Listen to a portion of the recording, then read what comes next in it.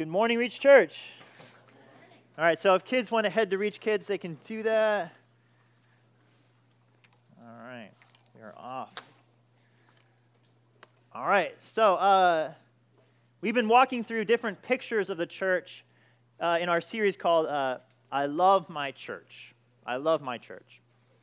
And the heart behind that is that first we'd recognize that we're just not just kind of this group of people. We are people brought together that Jesus loves, that Jesus is pouring his grace upon, that he's lavishing grace upon, the beloved of Christ.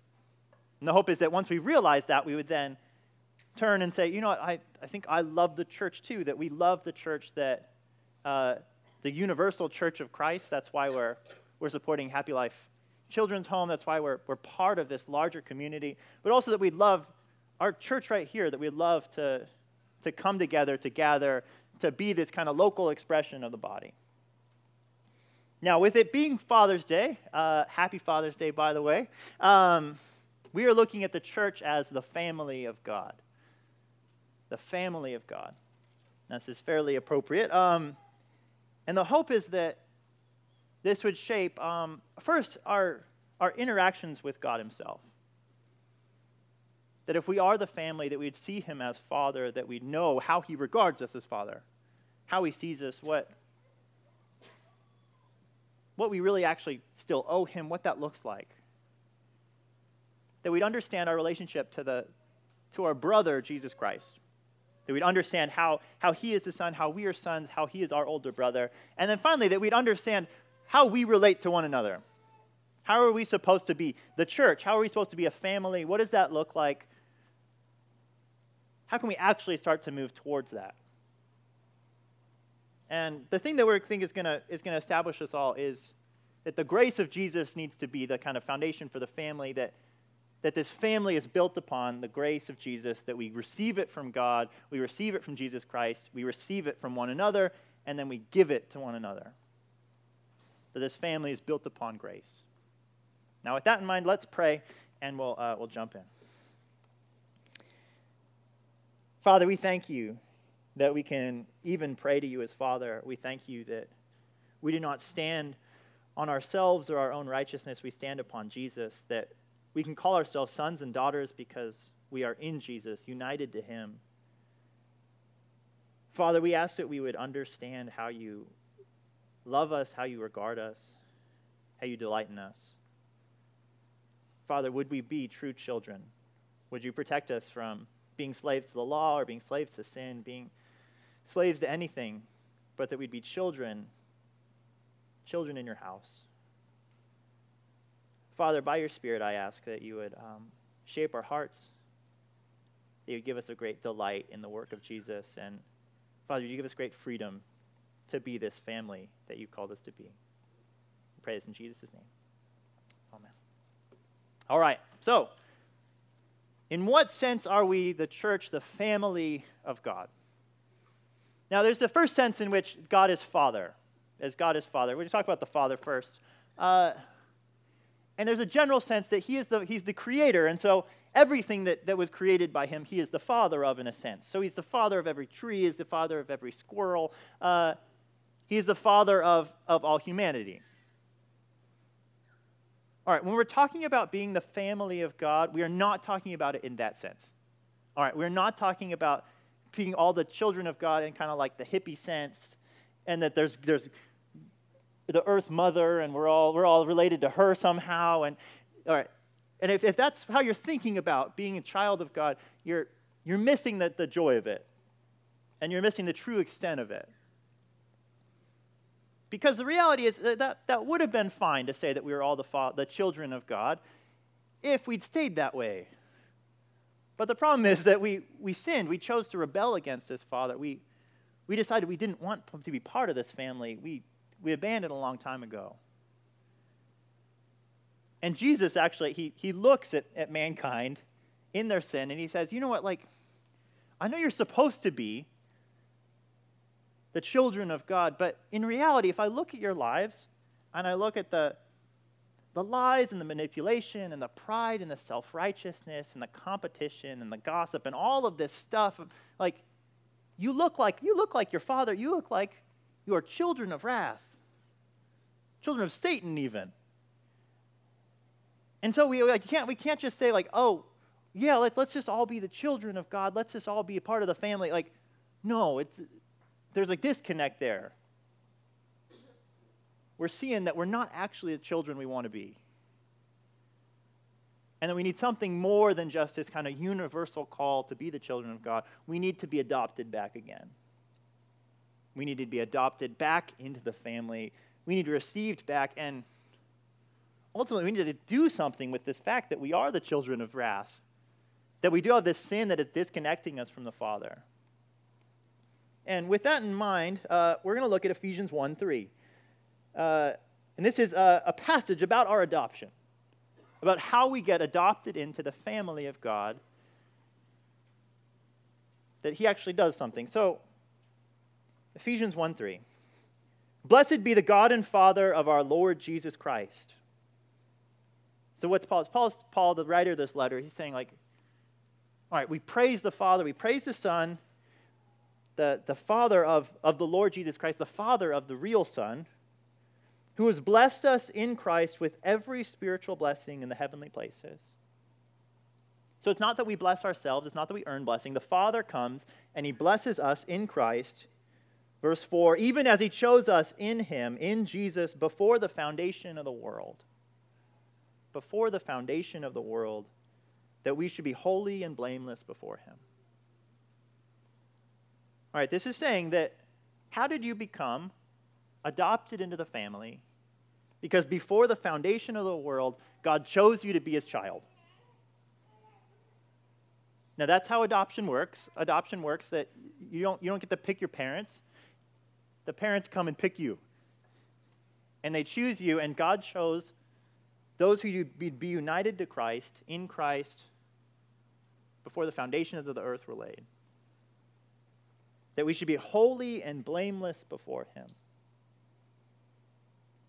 All right. This isn't saying he chose us so that we could try really hard to be blameless and holy. No, he chose us to call us to wash us clean and make us blameless and holy.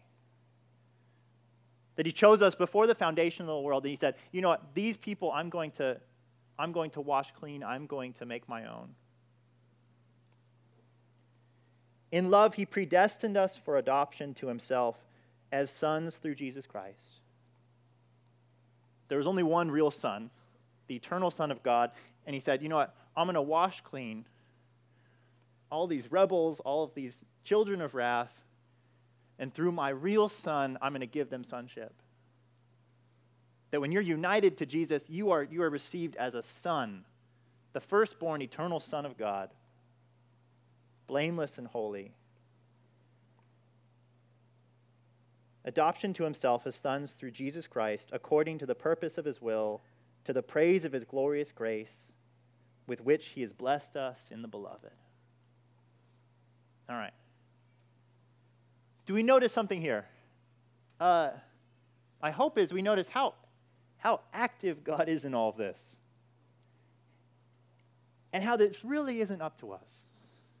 Now, I hope that's a comfort to us, because it's not like we are never working to become the children of God. We are not working to be the family of God. We're received into it. And God is very active in this process. He predestines, he chooses, he works according to the counsel of his will. He blesses. We are not earning these blessings. He is pouring this upon us. Now, I hope you take some comfort in that, because that means that if he's doing it, like you are not maintaining this, you are not working hard to make sure that you can do this enough. Like, he did it way before you ever even had any skin in the game. And you are called, and you are chosen, and you are chosen to be blameless and perfect in the beloved Jesus Christ. All right, that's what we're talking about when we talk about being the children of God. Not in this vague, fuzzy sense, but in this like definite sense. Not that he might like you somewhat. No, that you are perfect and holy and beloved. Because you are in Jesus, the perfect, holy, blameless, beloved Son.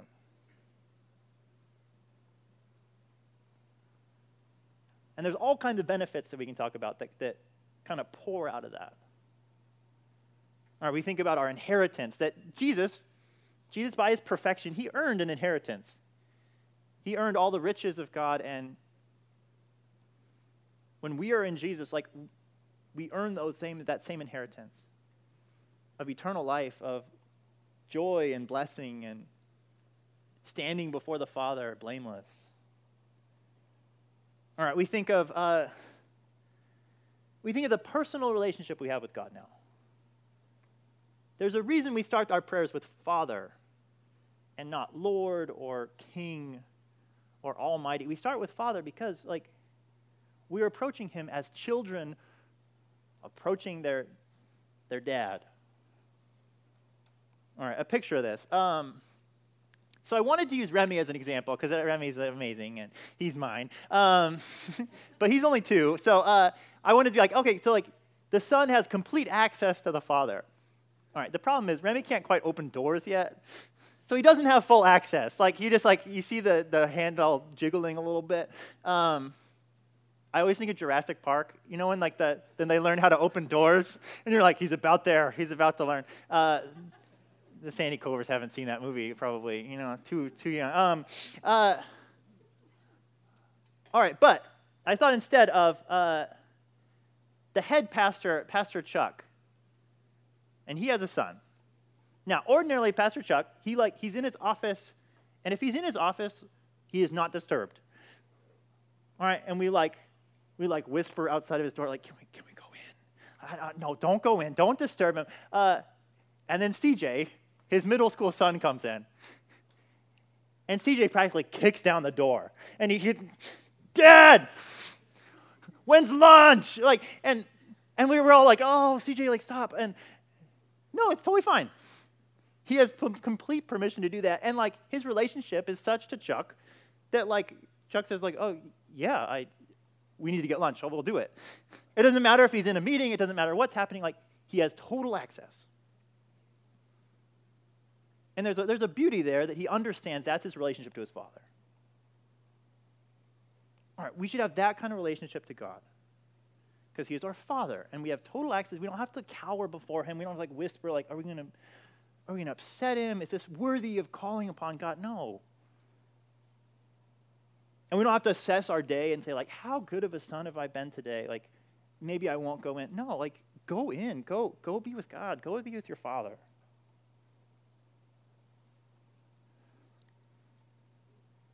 All right, we have the blessing of being beloved by God. Now, Zephaniah talks about how God sings songs of delight over us. All right, none of you are earning songs of delight to be sung over you. All right, none of us are that good. But because we are in Jesus, God does do that. Our Father delights in us and rejoices in us and sees us in Christ.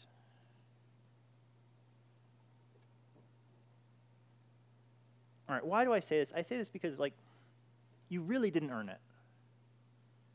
You really didn't earn your adoption. You don't stand before God trying really hard. And that brings us to our next point, which is the struggle that we have. We don't actually believe this.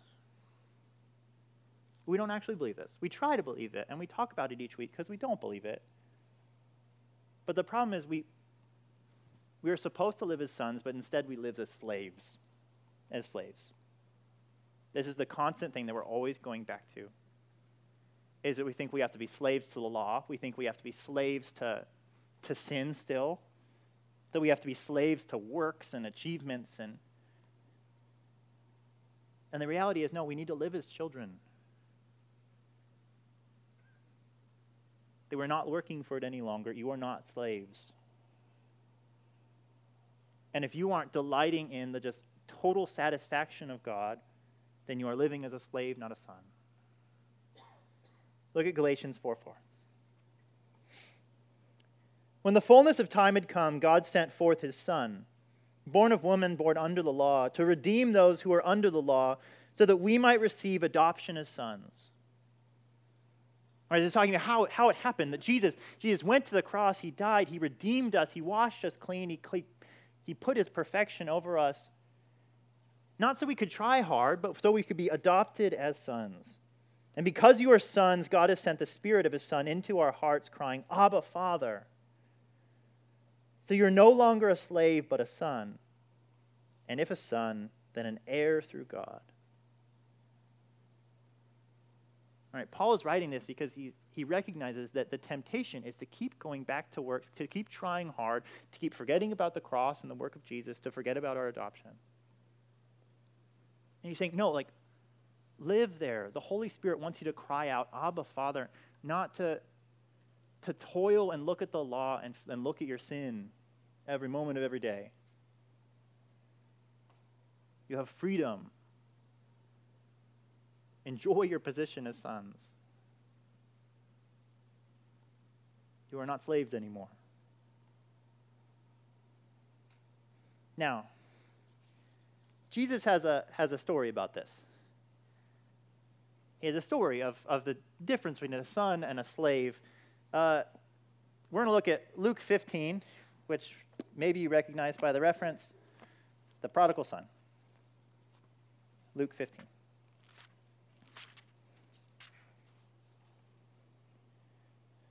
Luke 15:11. This is Jesus speaking. And he said, there was a man who had 2 sons. The younger of them said to his father, Father, give me the share of my property that is coming to me. And he divided the property between them. Not many days later, the younger son gathered all he had and took a journey into a far country. And there he squandered his property in reckless living.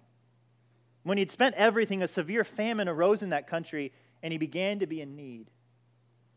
So he went and hired himself out to one of the citizens of that country, who sent him into the field to feed the pigs. And he was longing to be fed with the pods that the pigs ate, and no one gave him anything. And when he came to himself, he said, how many of my father's hired servants have more than enough bread, but I perish here in hunger? I will rise and go to my father, and I'll say to him, Father, I've sinned against heaven and before you. I'm no longer worthy to be called your son. Treat me as one of your hired servants. All right, the plan was to go back to be a slave. That maybe I'll just ignore the fact that I'm a son. I'll just go back as a hired hand. I'll go back and I'll work. I'll work before the Father. That's the plan. Whenever we sin, we go back to this plan. It's the same plan that we all try to do. Maybe I'll try to earn it again. And when he arose, he came to his father. And while he was still a long way off, his father saw him and felt compassion, and ran and embraced him and kissed him. And the son said to him, Father, I've sinned against heaven and before you. I'm no longer worthy to be called your son. This is the total denial of the son, even as his father is hugging and embracing and kissing it. But he still can't receive it. But the father said to his servants, bring quickly the best robe and put it on him. Put a ring on his hand and shoes on his feet. And bring the fattened calf and kill it, and let us eat and celebrate. For this my son was dead and is alive again. He was lost and is found, and they began to celebrate. All right. You will sin. You will sin, and you will use even the gifts that the Father has given you to go squander it on reckless living. And you'll be in need, and you'll look at your sin and how you've run from the Father. And you think okay, I need to go back to trying really hard. I need to go back to be a hired hand. No, if you are in Jesus, you are always a son. You are only a son. You're a son or a daughter that is loved and beloved. And when you show up to the Father once again, he doesn't show up to scream at you. He embraces and has compassion, and he puts the inheritance back upon you. He clothes you once again. He kills the fattened calf. He puts rings on your fingers. That is our stance before God. That cannot be changed because it wasn't about you, it was about Jesus. Now, the hard part about this is the older brother. The older brother. So let's look at 25. Now his older son was in the field. And as he came and drew near to the house, he heard music and dancing. And he called one of the servants and asked what these things meant.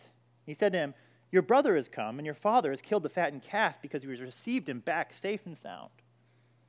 But he was angry and refused to go in. His father came out and entreated him, but he answered his father, "Look, these many years I have served you, and I have never disobeyed your command. Yet you never gave me a young goat that I might celebrate with my friends. And when this son of yours came, who has devoured your property with prostitutes, you killed the fattened calf for him." And he said to him, "Son, you are always with me, and all that is mine is yours. It was fitting to celebrate and be glad. For this your brother was dead and is alive. He was lost and is found." All right. You will encounter older brothers in the church. You will. You will encounter older brothers who look at your sin and look at what you've done and will judge you and will condemn you and are trying to be competitive with you. This was the Pharisees in Jesus' day. That people were coming and being saved, and the Pharisees were condemning them and failing to rejoice. Because they weren't getting what was coming to them. All right. Now, why did Jesus tell this parable? Now, he's rebuking the Pharisees here. He's rebuking the older brother because they don't understand grace. They don't understand the Father. All right, so if you identify with the older brother in this story, all right, that's really dangerous. The reality is, if you identify with the older brother, you might not be a Christian. That's what Jesus is saying here. Because the reality is, if you really understand your sin, if you really understand who you are, we are all prodigal sons. We are all prodigal sons. That when he says this thing about, I never disobeyed you at all, ever, that's just not true. And if you think that that's you and you think that, how dare someone else receive grace, you are in total denial. You are either a prodigal son who is saved because by grace, or you're a Pharisee who's in denial about your sin and you're dead in your trespasses. And the people who are still trying, the people who are still slaves, they're in that second category. You don't want to be in that category. You want to be a prodigal. Be a prodigal who is excited to receive the grace of Jesus, who's receiving the Father delighting in him because he doesn't deserve it. All right. None of you are older brothers. You can think you are, but you're not. All right. There is one older brother. There is one older brother. His name is Jesus. And when Jesus heard that his younger brother had squandered his inheritance but had come running back to the Father, what did Jesus, our older brother, say? He said, "Well, I still have half of my inheritance. Here, he can have my inheritance. He can have my robe. He can have my ring. I've earned all these things. I've earned a fattened calf. He can have it. And the punishment for his sin, I'll die for that. I'll die for that. I'll take the whole punishment.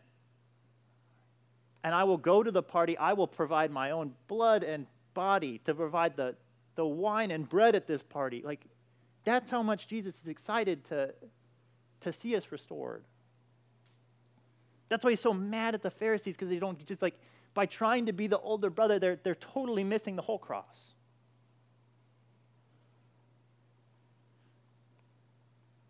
Please live as sons and daughters. Live as those that God delights in, that he's just waiting to pour grace upon. All right, that's not going to turn you into a crazy, licentious sinner. That's going to turn you into someone who loves Jesus and loves the Father and wants to serve him and glorify him and lift him up. Now, last. What does this mean? What does this mean for us as the people of God, as the family of God? All right. think there's something unique about families. And I think that probably the best thing about families is, whether they like it or not, or see it or not, families are a place of grace. They're a place of grace. Even if we don't want it, they have to be, because, like, all right, I have done meaner things to my brother, and he's done meaner things to me than anyone else I've ever met, but he's still my brother. There's this inherent grace there. And we have to work through it. And you have to forgive each other, and you just have to move on. And that's how the family is supposed to work. That's why it's like supposed to be this immensely stable, beautiful thing that, like, you can fully be yourself. Your full, sinful, terrible self. And you'll be treated like you'll be disciplined for it. You'll be loved in spite of it. You'll stay in the family. You'll be called to repentance and forgiveness and restoration. But, like, the fact that that whole relationship is so stable because it's not about you, it's not about what you do, you don't have to try to stay in it. It's a picture of the gospel. It's a picture of how we stand in Christ. And that's what the church is supposed to be. The church is supposed to be this group of people who, like, cannot be torn apart because we are brought together to be a people of grace. And we give grace to one another, and we receive grace from one another. And there's supposed to be this, like, total commitment one to another that, like, you know, I don't care if you sin against me. Like, I'm going to have to forgive you, and we're going to work this out.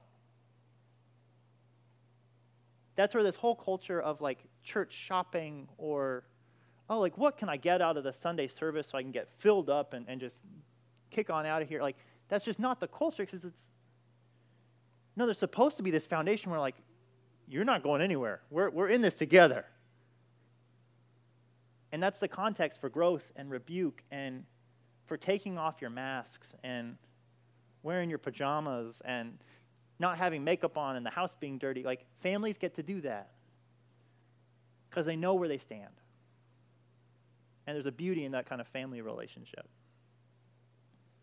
Now, are we that? Are we that? I think we try to be that. Some of us are more that than others. But I think we are called to be that.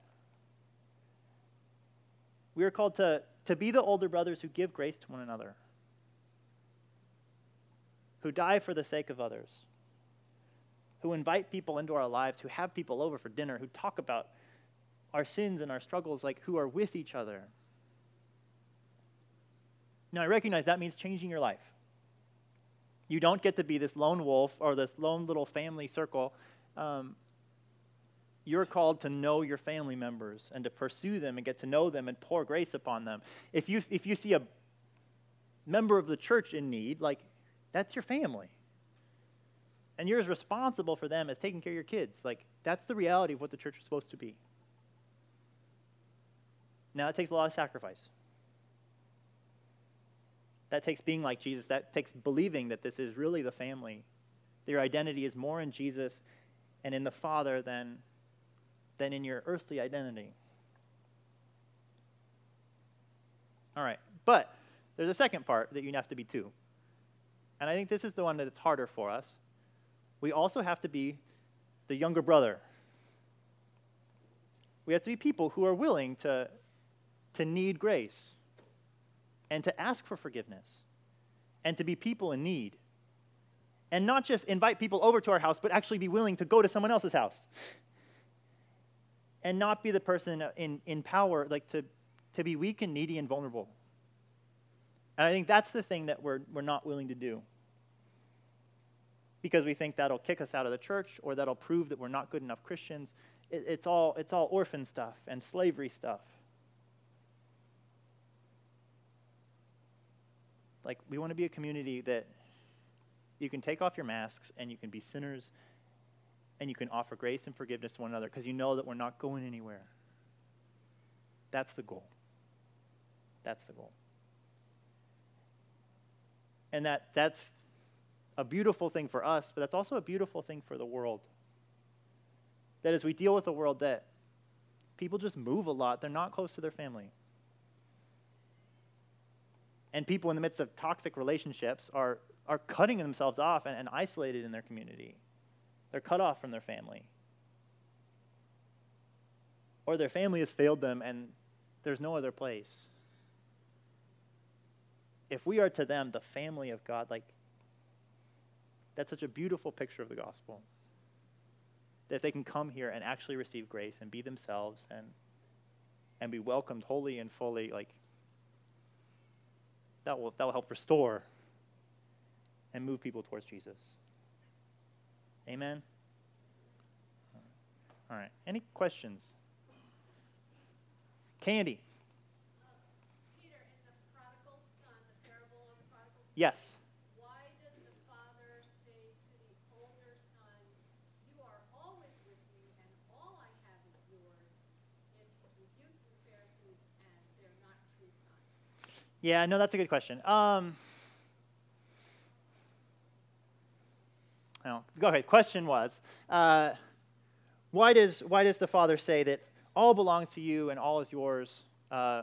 Essentially, why are you questioning what you might get? I'm not sure, Candy. It could be that if the son is actually living under grace, then he recognizes that, like, he's not being shortchanged, he's not losing anything. I think if you take the picture that he's supposed to be Jesus, then it's that, like, all these things were given to Jesus and they're poured out upon us through Jesus. But all parables start to collapse after a while. So I'd probably chalk it up more to that. That, yeah, he's still a son. And that is how you treat a son. I would say that the Pharisees, in some sense, don't even fit that category because they're not sons fully. But I'd say that's limits of parables. Yeah. Norma, is that a scratch or a lift? Yeah. All right, good. All right. Any other questions that I can skirt around like I did Candy? That was a tough question, Candy. Brutal. I'm not sure. All right, let's pray. Father, we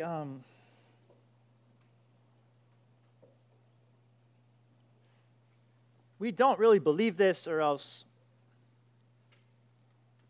we would be different people. We'd be joyous people. We would stop trying to perform and look good and try to be good enough children and work for you, but we would just delight in who you are and what you've done for us. So, Father, would you move us one step closer to believing these things? Would we see Jesus and see that he is the older brother who has given us his inheritance, who's given us his robe, his ring, his whole life, who has given us his perfection, his blamelessness, he has earned this beloved status, and we have it because of Jesus. Father, we ask that you would knit us together as the family that you call us to be. We ask that these things would not just pass us by, that we wouldn't look into the mirror and forget what we look like, but that we'd see and change and, Father, glorify Jesus and proclaim his name and really live like these things are true. Father, would you show us how we can change and how we can shape our lives around the truth of the gospel? We pray in Jesus' name. Amen.